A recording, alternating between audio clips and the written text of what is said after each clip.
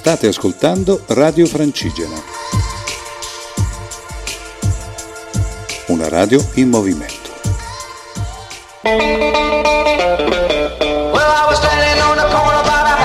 L'arte del camminare, a cura di Luca Gianotti e della Compagnia dei Cammini.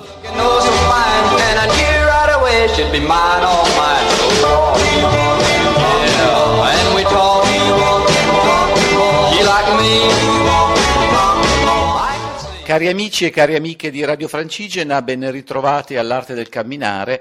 Oggi parliamo di Balcani, parliamo di un cammino poco conosciuto, un cammino che in pochissimi hanno percorso, e lo facciamo collegandoci telefonicamente con Giuliano Mari. Ci sei, Giuliano? Ci sono, buongiorno a tutti, buongiorno Luca. Ciao Giuliano, ben ritrovato, è un piacere risentirti, tu sei un camminatore di lunga data, ci conosciamo perché hai camminato la Francigena, hai pubblicato un bel libro sulla Francigena e tu sei appassionato, oltre che di cammini, anche di clown terapia, quindi ti conoscono tutti come Ziobuio, quindi io ti chiamerò d'ora in poi Ziobuio. E mi farà molto piacere. Allora, tu Ziobuio hai pubblicato un libro quest'anno, Giuliano Mari a piedi con Ziobuio fino a Istanbul, un naso rosso nel sole, per edizioni dei cammini. Ecco, tu racconti in questo libro, il diario di viaggio, di questo cammino sulla Via Egnazia che attraversa verso est i Balcani, Albania, Macedonia, Grecia e Turchia. L'hai camminato nel 2013. Ecco, quindi come è andato questo cammino e come mai la scelta di fare proprio questo cammino? Allora, il cammino è andato benissimo e la scelta di fare questo cammino perché io sono un curioso, quindi l'idea, quando ho saputo di questo cammino che attraversava Albania, Macedonia, Grecia e Turchia, ho avuto la curiosità di vedere com'era e soprattutto di conoscere le persone che ci abitano, perché io sono profondamente convinto che per conoscere veramente una terra e per conoscere le persone che ci abitano, l'unico modo vero per me è quello di camminarci dentro e lasciare che la propria anima entri in contatto con l'anima del paese che stiamo attraversando. E così è stato. È stato un bel lavoro perché sulla Via Egnazia, mentre su altri cammini si trova di tutto e di più, sulla Via Egnazia c'è veramente poco. Quindi io mi sono dovuto costruire l'itinerario partendo da un diario di 3 pellegrini che nel 2008, io l'ho fatto nel 2013, quindi 5 anni prima, avevano fatto questo cammino, erano in 3, e ho preso nota delle città dove loro sono passati e dei posti dove loro si sono fermati per dormire. È stato un bel lavoro. Sì, perché la Via Egnazia adesso non è un cammino percorribile da tutti con segnali stradali, cioè per i camminatori, pensato cioè è tutto da costruire, quindi per adesso è un'idea di una vecchia via antica. Non c'è assolutamente nulla, ci sono soltanto in Grecia, e non mi ricordo bene esattamente dove, dei cartelli, sai, tipo i nostri cartelli, quelli marroni turistici, che parlano di Via Egnazia. Beh, io ci ho provato, ho detto guarda che meraviglia, ci ho provato, sono entrato, ho seguito per 200 metri di itinerario che mi dicevano e poi sono stato mangiato dai rovi letteralmente. Non si poteva assolutamente. Quindi non c'è nulla. La cosa bella che viene fuori leggendo il tuo diario è l'incontro con le persone. Tu sei anche bravo a cogliere i piccoli dettagli delle persone, a mettere in luce anche l'aspetto un po' umoristico da clown quale un po' sei, no? Forse sono fortunato io, mi ritengo fortunato, perché io non ho mai avuto nessun tipo di problema di nessun tipo, anche quando avevo bisogno di qualche informazione, ho sempre trovato delle persone assolutamente disponibili ad aiutarmi e a dirmi, sempre tenendo conto che quando uno che cammina chiede un'informazione per andare in un posto, la maggior parte delle persone a cui si rivolge rispondono indicandoti la via che devi fare con l'automobile, mentre a noi questo non interessa. Non ho avuto nessun problema di lingua, perché va bene, in Albania parlano l'italiano, in Macedonia non parlano nell'italiano, un poco di italiano, i giovani un po' di inglese, però il pellegrino quando cammina non è che ha bisogno di sapere tante cose il linguaggio dei segni con le mani mi ha aiutato moltissimo, soprattutto poi quando sono andato in Grecia e in Turchia, ma soprattutto in Turchia. Sai, le mani messe e le dita unite che fanno un segno verso la bocca vuol dire che devi mangiare, no? Che bisogna mangiare. Certo. Il palmo della mano appoggiato alla guancia, devi dormire. Adesso io lo sto facendo un po', mi sto prendendo anche un po' in giro perché sono clown e lo faccio volentieri.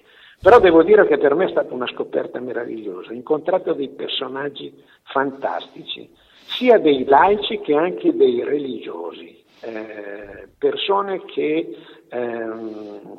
mi hanno trasmesso l'entusiasmo di fare certe cose. E questo è anche merito del cammino, perché come dici nel libro certi incontri non li faresti mai se passi in macchina. Raccontaci questo episodio che volevi raccontare.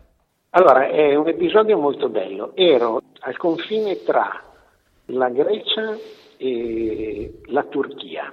Lì le religioni sono un po' a macchia di leopardo, si trovano ortodossi, si trovano islamici. Sono entrato in un bar perché faceva molto caldo, volevo bere qualche cosa. Quando mi hanno visto entrare due avventori che erano seduti a un tavolo, sono entrato sudato, con il mio zaino, col passo un po' pesante, mi hanno invitato a sedermi con loro. Solite domande, cosa fai, dove vai, ma perché, ma per come, e a un certo momento è entrato anche il Pope, bello grosso, con la sua tonaca, col suo cappellone, la sua barbona nera, si è seduto lì con noi.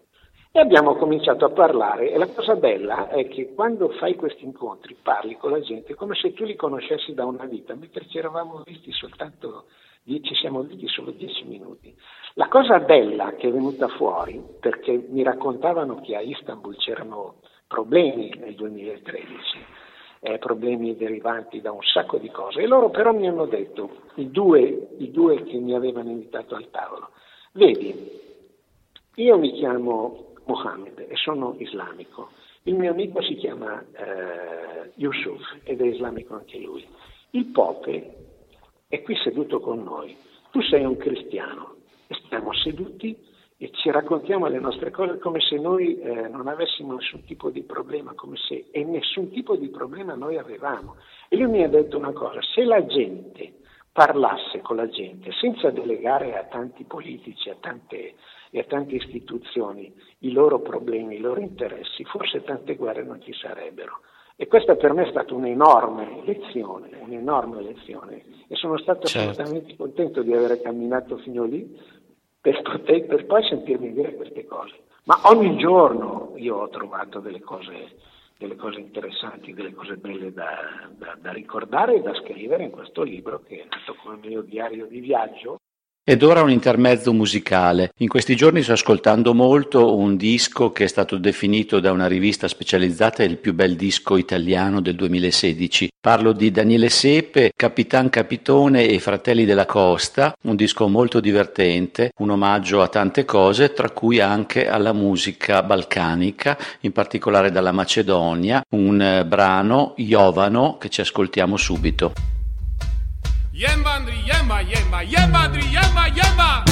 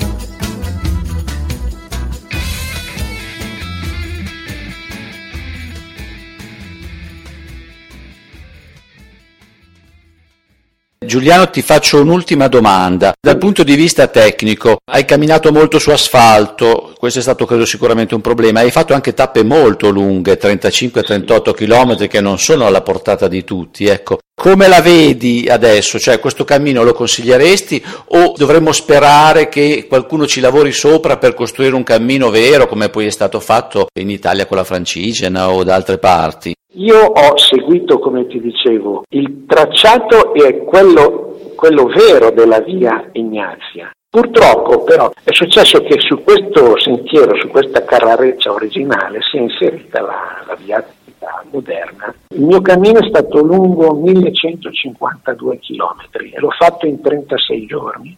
Questo vuol dire che mediamente le tappe erano 35-36 chilometri, con delle tappe corte di 20 e tappe lunghe anche di 40-45 chilometri. Praticamente tutto sull'asfalto. Ho visto su internet che ci sono anche delle alternative dove si va su sterrati, si va in mezzo alla campagna, però purtroppo devo dire, quando io ho messo in piedi questa storia, questi aiuti di qualcuno che aveva tracciato questi sentieri, che aveva fatto delle cose alternative all'asfalto, non c'erano. Diciamo che bisogna augurarsi che succeda che anche i camminatori, pian piano, i primi appunto, se vi interessa camminare su questa antica via, sapete che siete esploratori, i primi hanno questo compito, tracciare col GPS, e poi magari chissà seguiranno indicazioni, deviazioni su alternative magari di montagna, e questo cammino nascerà. Sicuramente nascerà, di questo ne sono convinto anch'io. Ci saranno, secondo me, dei tempi piuttosto lunghi. Quindi è un bel cammino, è tosto, però le cose toste alla fine danno delle belle soddisfazioni, no? Bene, Ziobuio, Giuliano Mari, ti ringrazio, ricordo a tutti il libro A piedi con Ziobuio fino a Istanbul, che è un suggerimento anche per entrare in questa dimensione. Ti do appuntamento a un altro dei tuoi avventure, di prossimi cammini, do un saluto a tutti gli ascoltatori e buon cammino a tutti.